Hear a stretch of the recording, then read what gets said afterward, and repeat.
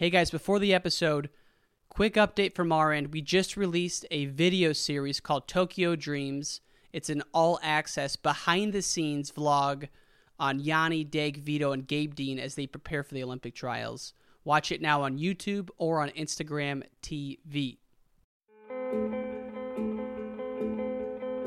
We can endure anything and adapt and pivot and change. Wrestling gave us that ability. I would say nothing in life has impacted me more than the things wrestling has taught me in terms of self-reflection, resilience. Toughness. Some guys have it, some guys don't. Adversity, 100%. How to pick myself up and be a man after I failed. And everything that has shaped my life and where I'm at today would not be there without the values and basically the lessons I've learned through the sport of wrestling. For me, wrestling saved my life because it allowed me to focus and channel my energy. We're fortunate if you wrestled, because if you wrestled, natural talent helps, but it's 5% of the ingredient. It pales in comparison to heart and technique and effort. It humbled me, taught me humility. Nothing can humble you more than wrestling. I think it's the learning to adapt, right? You learn how to adapt, you learn how to solve problems. You know, if I look back at my time I spent wrestling, if it gave me one thing more than anything else, it's mental toughness. Welcome back to the Wrestling Changed My Life podcast, folks. We're coming to you from Ithaca, New York. We're on feet on the ground here. We're producing a video series called Tokyo Dreams that's now live on YouTube. Check it out. But you're here for the podcast, so let's get to it. Guest today is Chael Sonnen, the original heel, UFC legend, wrestling All-American. He doesn't need an introduction from most people listening to this show. So let's get to the interview. Before we do, Fan of the Week. This one goes to my favorite set of brothers, the Jansen brothers, Corey and Jesse, Long Island's finest. Thank you for listening and all the support, gentlemen. As always, Wrestling Changed My Life is presented by Spartan Combat. Go to SpartanCombat.com to shop merchandise, as well as to sign up for their national tournament coming up this May in Jacksonville, Florida. That's it, folks. Let's get to the interview with Chael Sonnen. I got to know, Chael Sonnen, welcome to the podcast, but I got to know, is it true that Coach Roy Pittman once ripped up a pair of Bulls tickets in front of the whole team? Tell me that story. Yes. Front row center. Okay, the way I remember that, after practice, Bulls were in town. So this would have been a Monday, and I think the Bulls were coming on Wednesday, something along these lines. But the practice before the night that the Bulls came on to take the Trailblazers, and Coach Pittman said, "Who wants to go to the game?" A whole bunch of hands went up, and he was holding the tickets, and we started to say where the seats were, front row center. I think they call that like half court or something. And a bunch of hands go up. And then he keeps looking at the ticket, and he says the time. He reads, well, you know, this is at 5:30. And practice starts at 5:30. So who wants to go to the game? And not very many hands were still up. And Pittman said, so he ripped up the tickets, and he said, you want to know why you're not going to go watch Jordan play? Because Jordan's not going to come watch you wrestle. That was it. Lesson learned. Man, whatever that lesson was, it got through, man. I was 9 years old, 30-some years ago. I still remember him ripping up those tickets. That's a crazy story. And Michael Jordan still never come to watch us play, so Coach Pittman was right. Man, it just shows, I'm excited to talk to you for many reasons, but one, to give some love to the Oregon wrestling community. I've had Dan Russell on the show. He's a big Greco guy. I know you're a Greco guy. I don't think people realize how studly Oregon was and still is, but certainly back in your day. You know, I appreciate that. We used to have, there was some way to crown a national champion at the Junior Nationals. And I don't know how recognizable that was, but they did have a system, and they would read off third, second, first. And 2 years, Oregon won it. In those 2 years, though, we had double champions, Oscar Wood, double champion, Isaac Wood, double champion, the late, great Kenny Cox, double champion. We had some real horsepower. And if you do go over the history of wrestling, we've got a handful of world team members, a handful of Olympians, but we had guys right now, Ryan, two guys that are Oregon guys who all American. We just couldn't keep them in state. Mm-hmm. And 3 or 4 seasons ago, when Brusler was there, Berger out doing his thing in Nebraska. We had another one off in Illinois. Brunson was his name. Mm-hmm. All these guys were all Americans. They were all from Oregon. We just couldn't keep them in state. So that's been a bit of a challenge. The Pendleton era has begun. And so far, Coach Pendleton's keeping some of our better guys right here. Travis Whitlake, even this year, that's an Oregon kid, but was representing Oklahoma State. Yeah, it's awesome to see Pendleton and Aymar out there. Is there any hope for Oregon coming to their senses? University of Oregon. Limited, it does exist. Like here, I'll give you an inside scoop, but they just built a new facility.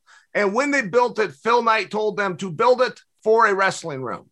So they're not going to use it for wrestling right now, but they've actually spent the money and built it. This got finished about a year ago. So if you snapped your fingers and wrestled, you go roll some Reslite down on there. They've got the showers, the locker rooms, the space, the bike areas, the coach's office. They built a wrestling room for the future in case they want to bring it back. And look, that's a little bit promising in my opinion. Tony Ramos was calling about it saying, hey, Chael, you know anybody? I really like the way it looks out there in Oregon. I think once you start getting attracted by guys like Tony Ramos, because it could totally be a situation where chicken and egg, cart and horse, right? Which comes first? Well, if we get the right Tony Ramos by example, starts to put the right team together, we can go to the administration second. I'll help them do it. Mm-hmm. That's amazing that Phil Knight did that, though. I had no idea. That's exciting. Yeah. Well, I thought the same thing. You know, he doesn't tip his hat very much, even in the sport of football, which he loves. He really doesn't say a whole lot. He writes the big checks and you know where he stands. But Phil never had anything against wrestling. In fact, you referenced Dan Russell a moment ago, but Phil made a wrestling shoe and it was called the Dan Russell.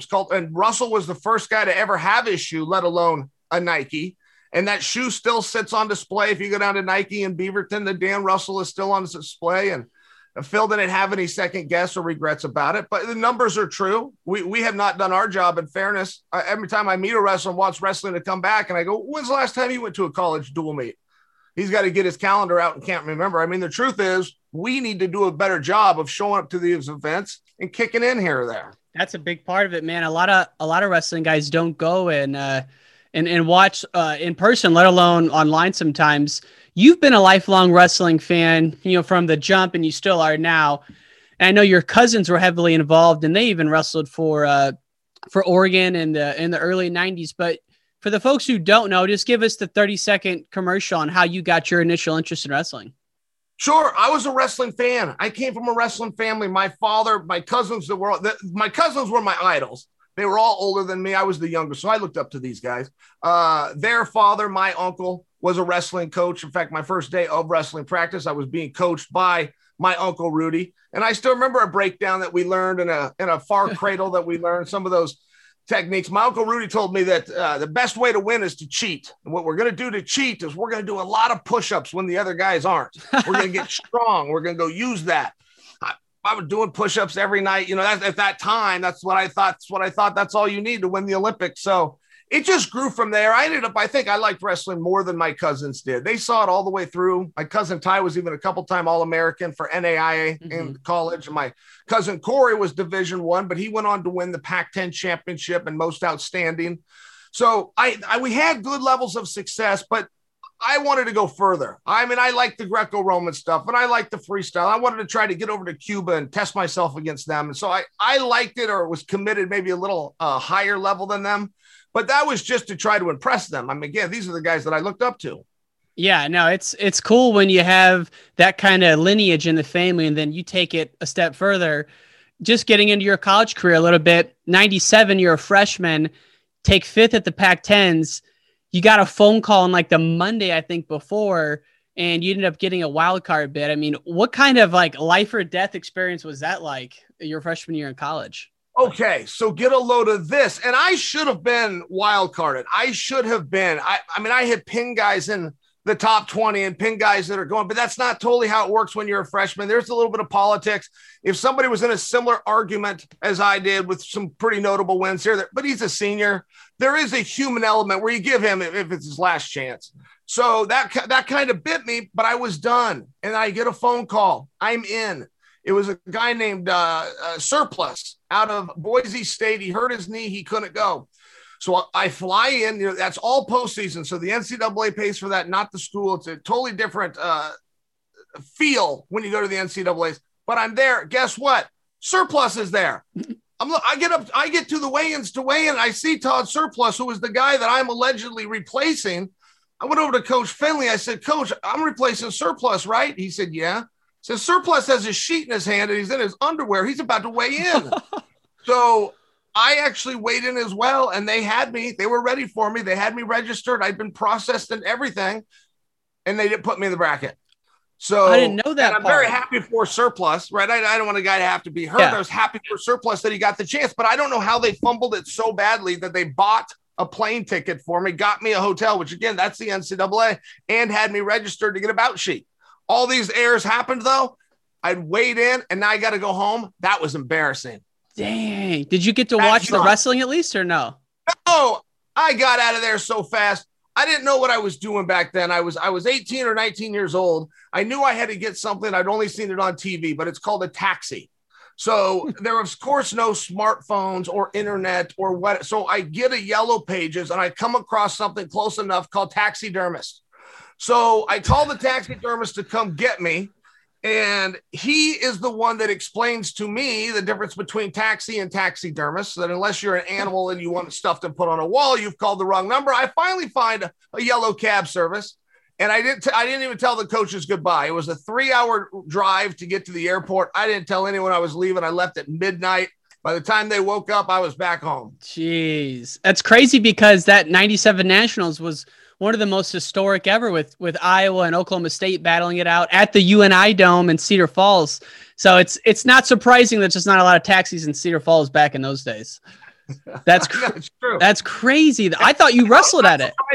And probably not surprised how easy it was to find a taxidermist. Exactly. A lot of hunters out in those parts. So at that same time, just per like Sherdog, you got your first MMA fight in 97. And I've always wanted to ask you this. Why such a break between 97 and when you really went gung-ho with the fighting? Okay, so I was in 1997. I had been doing a lot of training. I finally found a match, and it's super, super hard to get matches. And Ryan, that's even kind of a true statement now. Not just in the big dogs, say the UFC by example, Bellator by example, not just with them, to find a match anywhere. It's not like a wrestling meet where you show up, you weigh in, a whole bunch of other kids will too, and we'll figure it out as the day goes on. You're not guaranteed a match, and you can sit and beg for matches. You're not guaranteed one. So to get on the radar, to be able to break into some local promoters matchmaking mindset and meetings and get your name on the ticket was just hard to do. So I just wanted to get started quickly. So I didn't really want to do this till post-college, but my sophomore year, I said, man, there's an opportunity. It's going to be some of the right guys there. There's a guy named Matt Hume putting it on, but he was partnered with a guy named Maurice Smith, who was the current heavyweight champion. I thought this is just a good opportunity. I got to go be seen by these guys. And that's what made me I drove home from college, grabbed my mother. My dad would have come, but he didn't understand what we were doing because it was called pancreation. Yeah. So I kept telling him we're doing pancreation. And I don't want to watch that. I don't know what that is. So then when I came home and it was a straight fist fight, he watched it about 8 times. He was so mad at me that I didn't take him. I said, Dad, you were invited. Is pancreation the one where Boss Root needs to hit people with the palms of his hand? Yes. Yes. Very good memory. Got it. Pancreation used to be an Olympic sport, just by example, not modern times, but it used to be. So when they took elements of pancreation and allowed it to stay, whether that's the boxing, taekwondo, judo, wrestling, they allowed elements, but pancreation as a whole, they took away. And the true meaning of mixed martial arts, that came along to pass a law in Nevada in 2001. Mixed martial arts never needed to be called mixed martial arts because it is the sport of pancreation. Pancreation is where you put all the martial arts together. Don't bite, don't headbutt, figure it out. Really? I didn't know that. Okay. Yeah. Man, there's so much. Those early days, I grew up in the Quad Cities near the Militich Academy, and one of my cousins, Steve Russ, cornered Tim Sylvia quite a bit. So we were pretty cued in at an early age, probably like high school, to watching some of those UFC cards. But I tell people this, watching UFC back then was like talking about porn. No one wanted to do it. It was so off topic. It was insane. And you were in it from those early days. Now, I mean, how do you even describe the change from the early 2000s to what we're seeing now with this phenomena? Well, that's a very fair example that you gave, because you really didn't want people to know that you were doing it or know that you were a fan of it. And even if they were, you kind of kept down until you made eye contact. I mean, I could just remember getting my hair cut. Go get my hair cut, and the gal cutting my hair. What do you do? And I never once said UFC or MMA. I tried that somewhere along the line, but I mean, I quit because it turned into, oh, is that like wrestling? Oh, is that on Monday nights? Oh, do you know Randy Orton? You know, it kind of just turned into one of these things. And I just stopped doing it. And I just switched over to start saying, I'm a sports guy. Yeah, what do you do? I just changed the topic. But I bring that to you because about 8 years ago, I went back. I gave it another shot. I said, I'm in the UFC. They knew exactly what it was. Says my son watches it all the time. We'll keep our eye out for you in the future. So it did finally catch up, this thing that used to be dark and almost embarrassing because of some of the connotations it brought with it. No, man, we can have pride and hold our head high now. Yeah, it's crazy how different it is. I mean, even looking back to, I had to rewatch the Matt Lindland, Pat Miletich fight just in honor of this podcast, because I know Lindland, big coach years. I don't know how you got involved with him, but maybe just share the story of kind of his evolution into your game of MMA. Well, Matt Lindland graduated from Nebraska. And to remind you of Matt's senior year, he was 36-0, Big 8 champion, #1 seed going into the NCAA tournament. If you lost your first match at the NCAAs back then, the guy that beat you not only had to win his next match, he had to go all the way to the finals. If that happened, then you could get pulled back in. Matt, who'd never lost, got upset by Earl Hall. Earl Hall lost his next match. That eliminated Matt. So the Big 8 champion, 36-1 on the season, out of the tournament. Disgusting how they did it. But at any rate, so Matt was a big deal because he's an Oregon guy. So he won a national championship for the community college out here. So when he to Nebraska, all of us fans went with him. When he returned home, he wanted to coach. He came to my high school. My head coach, Dave Sandville, put Matt on the coaching staff, and this was Matt's first foray into coaching. All the while, he's still got his own aspirations of U.S. Opens, World Team Trials, Olympic Games. So he was a great example to just watch. If you could just keep up with Matt Lindland, if you can do as many sprints as him, if you can move the dumbbells as many times as this guy does, good things will happen to you. And I went from not placing in the state, meeting Matt Lindland, being in the junior national finals that year. A guy that couldn't place in state, I'm now wrestling for the national title. It really was that training with Matt Lindland. It was just a different mindset more than anything else. Matt expected to win, and he couldn't understand how you would not expect to win. And that was way before he had his Olympic run then, if it's high school age for you, right? Yes, Matt tried for the team in 96. He lost to Gordy Morgan. But yes, then Matt went all the way through, made every world team after that, the actual Olympics in 2000, left the sport of wrestling, got fully engaged in fighting, shows up to the U.S. Open in a weight class he'd never even competed in before, ends up winning that, making the team and getting a silver medal in that weight class. Matt is one of the great Greco wrestlers ever for this one sick bull argument. He has 2 medals in 2 different weight classes. And freestyle, pretty uncommon, but Greco, completely never been done before. Matt Lindland, 2 trips to the world finals, 2 different weight classes, and nobody gives him credit for that. I don't know why. That's incredible. And Greco in general, isn't getting a lot of love right now. Back in, when I was just getting into wrestling, guys like Brad Varing, who were, I think he was a national champ for Nebraska, he was getting involved with Greco. What do you think, what's the reason for that? Or how does Greco get a little bit of a boost here in the country? Well, and I don't know that I have ever seen an NCAA Division I All-American try Greco and not have a huge level of success. I mean, Brandon Reese comes to mind, one of Brad's training partners. Brad, of course, being the national champion. But when those guys switched to Greco, they had a pace. They had an ability to pummel. They had an ability to go a little bit harder than their opponent. And that is a reality if you're in a collegiate room. A collegiate room will get you in the best shape humanly possible to then go do freestyle and Greco. It almost make freestyle and Greco seem easy in comparison to the college pace. So I think that's something they had in their advantage. Rulon Gardner and all the greats, the biggest upset in the history. He beats Corella, but Rulon was in the Greco, the collegiate room every single day. And most guys that do well in collegiate mentally think, well, then it's going to transition to freestyle. And it does. It makes a very nice transition. I just see it making a bigger and more impactful splash right away when they go over to Greco. Kyle Dake playing around, did one Greco match 2 years ago. It happened to be against the world champion. Yeah. Score was 5-3. Dake doesn't even know what he's doing, and he's only 2 points behind the best in the world. I just share for you, we've got some guys that could win Greco medals right now. For whatever reason, that doesn't interest them. It's kind of like those guys where I've heard DC say this, like if you're one of the top 3 freestyle guys, stay and try to make a team. If not, go to UFC. But that same token, like if you're 4 through 7 at a really deep weight, why not switch over to Greco? It seems like a pride thing almost. I don't know. It's odd to me. No, I think so too. I never felt it. Like I used to live at the Olympic Training Center for a period of time in 2000, trying to get ready for the trials. And there was never a stigma. There was never the freestyle guys or the cool guys or the Greco guys or the second tier guys. Some of that would be true. Mm-hmm. Many of the guys that go into the Greco scene either had some injury that prevented them, knee injury.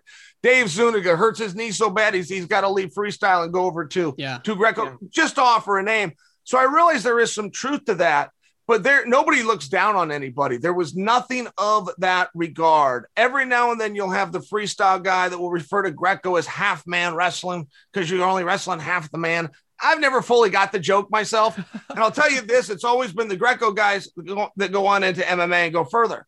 And I don't suggest that's because the Greco guys are a superior athlete. It's just a posture issue.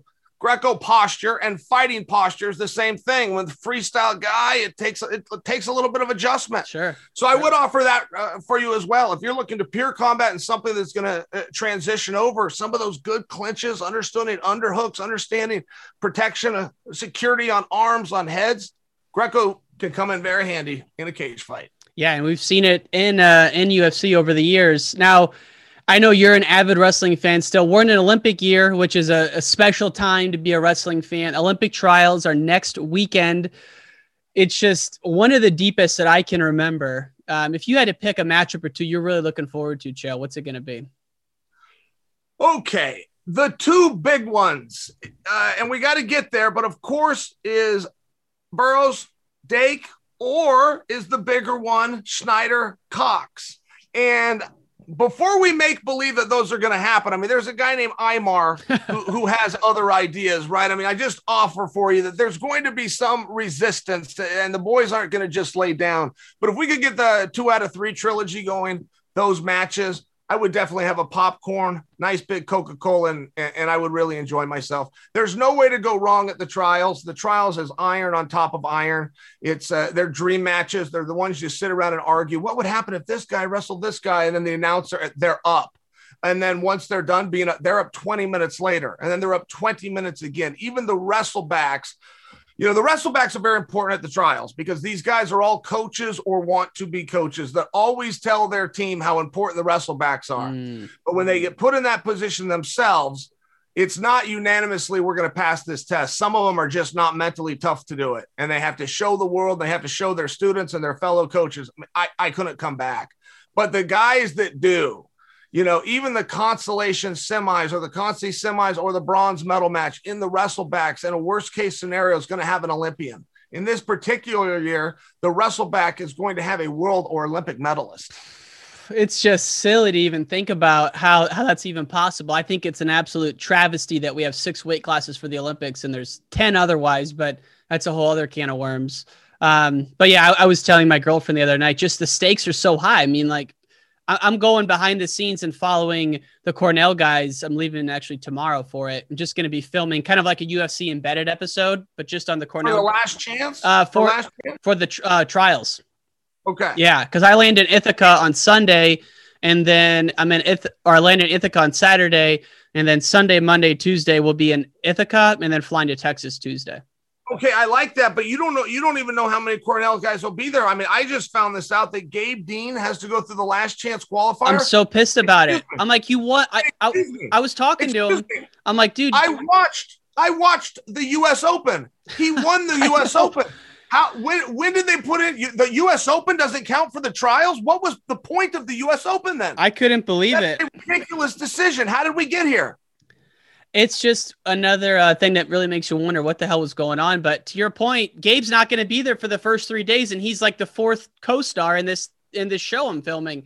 And I didn't even know it until like 2 weeks ago, because I'm like, I watched you win in Iowa City in September at the Senior Nationals, and he's like, yeah, apparently, yeah, I guess they had announced it ahead of time that they're not going to count that because But Ryan, what was the reasoning for that? I mean, sincerely, I obviously missed something. If they didn't count that used to be the bulk of it. And then phase 2, if you're a medalist from the past quad, phase 3, if you win the NCAAs, and phase 4, maybe the University Nationals count. I don't know. Where did the bulk come from? What tournament did they turn to and say, okay, top 6? The 2019 Senior Nationals. They they went to the 2019, not the 2020. Yeah. So instead of taking the most recent, they took the latter. I halfway get that, and I like opportunity. If somebody's saying because of the way the world was in the pandemic and I couldn't get to the tournament, I wouldn't want him blackballed. But wouldn't you just take both? What's wrong with taking both? What's wrong with more opportunity? Why would anybody show up to this year's Nationals? What was the motivation for those guys to be there? Just matches? It must have been. Yeah, it must have been, because it's kind of baffling to me. I mean, even if you take, usually like the US Open, it's like top 8 go, but even if you take the top 2, at least put them in there. But now Nate Jackson and Gabe Dean are going to be in a freaking minefield of guys at 86. Sure. I mean, that weight class is insane. Insane. I noticed that Dean Heil has yet to qualify. He's got to go in there at 45.5. And by the way, I'm looking at the last chance qualifier. He is not what I would consider the favorite. He's going to have to go through some hammers. A 2-time NCAA champion is going to have to go through some very good day of wrestling just to be able to enter the trials. My goodness. We need more opportunity for these guys. These guys are heroes. What they're about to go do, these guys are heroes, and nobody recognizes it, Ryan. I think that you and I, maybe we're failing at telling their stories. Yeah. Maybe we're failing at letting people know the trying times, everything that Gabe Dean had to go through. Now I find out Gabe Dean did it. Best guys in the country, 4 of them in one day. And what was his reward? You're going to the last chance? Wow. Jeez. That's a tough guy, Gabe Dean. Oh, he's the man. He is fantastic. I love talking to him, spending time with him. He's just a guy like you want. If your son grows up to be like Gabe Dean, you're aces. So like he's just one of the good guys in the sport. But the crazy thing is that the NCAA champs from last weekend, they're qualified. So I had to ask you about this guy because he reminds me a lot about you. The great AJ Ferrari, could be a 5-timer.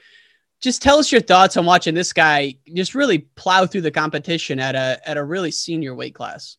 I loved it. And I thought it was entertaining watching his style. I mean, he is a real goer. There was no point in the match, including head-to-head with Iowa, where the Iowa effect was going to work on him. Wear him down, get him tired. He won't be here. The last 30 seconds, we're going to control him. Like, excuse me, he was the one coming at you in the last 30 seconds.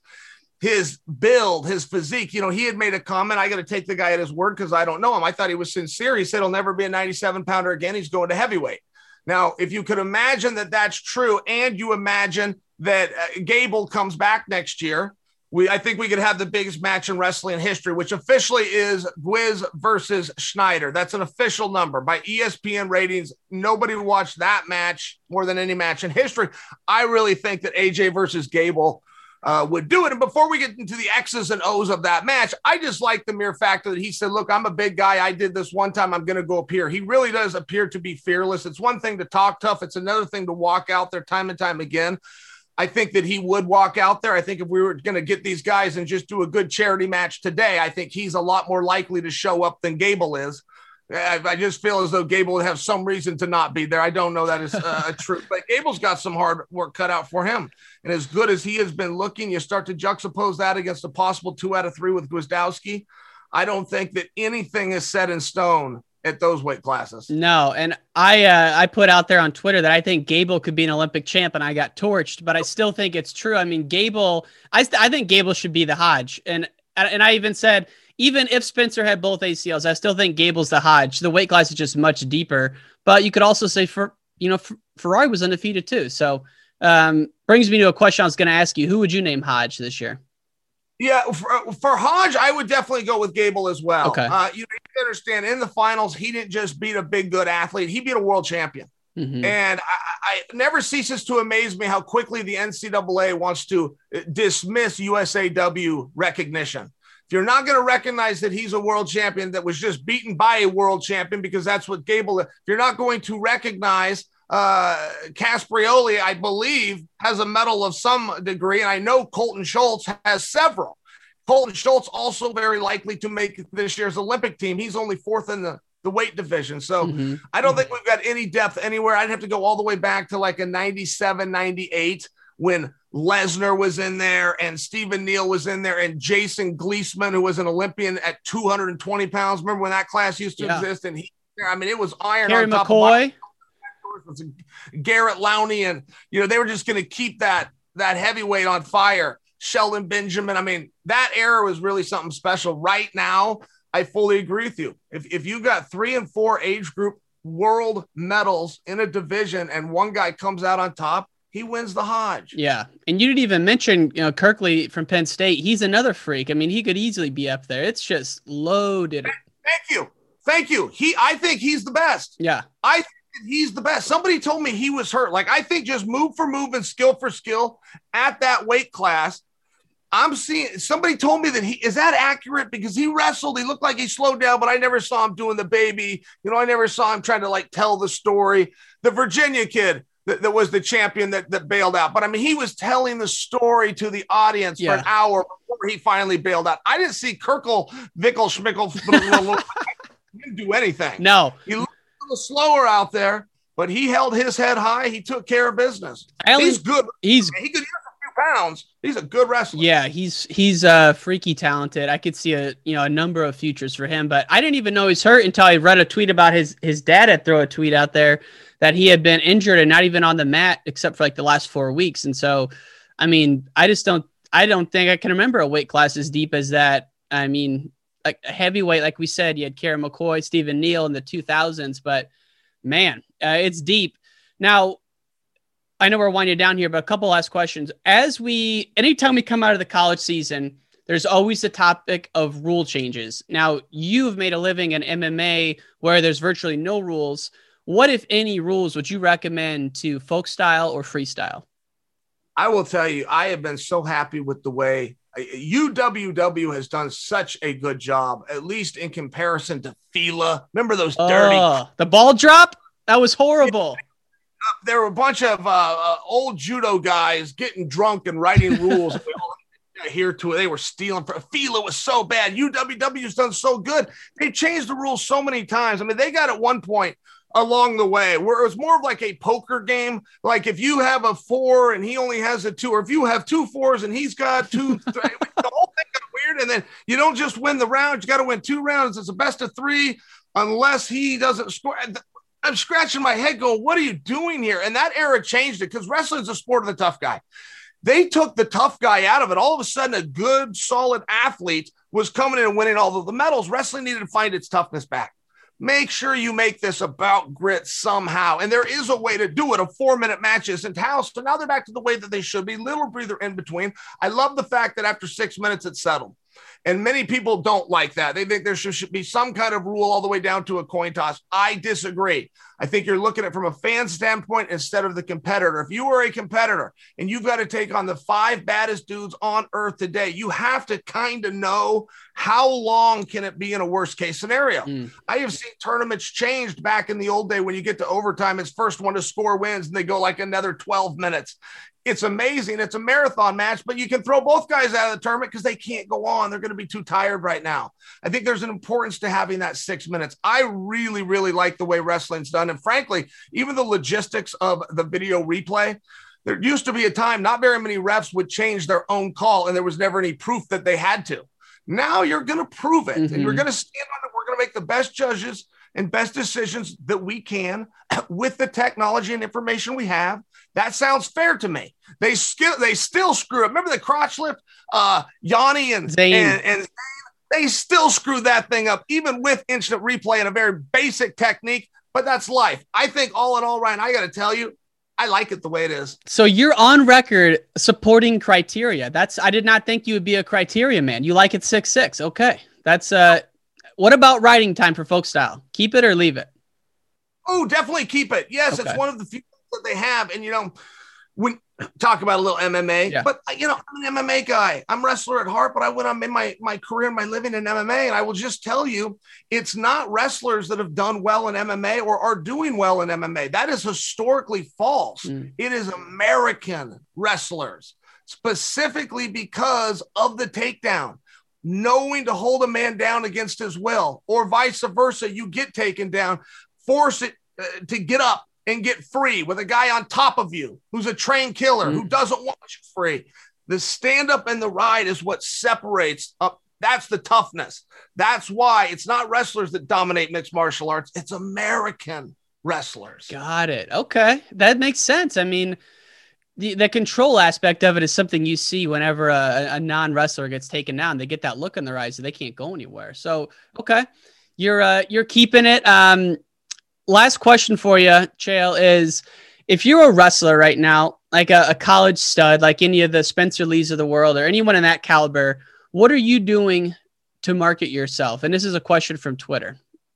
Oh, I will tell you, it's very hard to go wrong. It's really hard to go wrong. The one encouragement that they would need, particularly at that age, when it comes to reading things, don't ever believe it. That doesn't mean don't believe the things that are negative.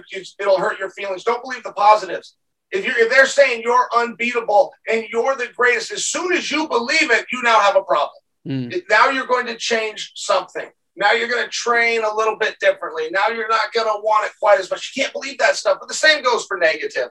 Okay, the whole reason those things are set up is for interaction. And yes, a lot of it is negative interaction.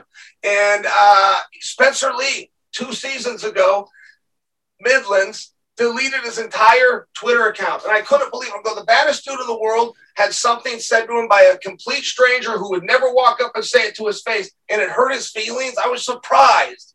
But he's also a young man. And so I can see where these things happen. But basically, I mean, it's one of the two. If you can't take it, stay the hell off of it. But if you're out there doing social media and you've got some kind of a gimmick like Ferrari, Ferrari's gimmick is he got his shirt off at all times. He will find a reason to have his shirt off. He will find a reason. It's hilarious. The whole thing's funny, and not to mention he doesn't back down and he doesn't say sorry. I remember when Ferrari got into it with Gable, and Gable was trying to come back. He said, "Kid, I eat steaks bigger than you." Like, okay, sure, the steak line. But he tried. Gable tried. Ferrari didn't back down. Ferrari said, "I'm coming for you." And that's what it has to be. That's how you have to talk if you want this real interest. I mean, truly, if Ferrari and Gable were to get together, we would make that would be a mega match, particularly if, they did it in the Division I, so we all had a year to build it.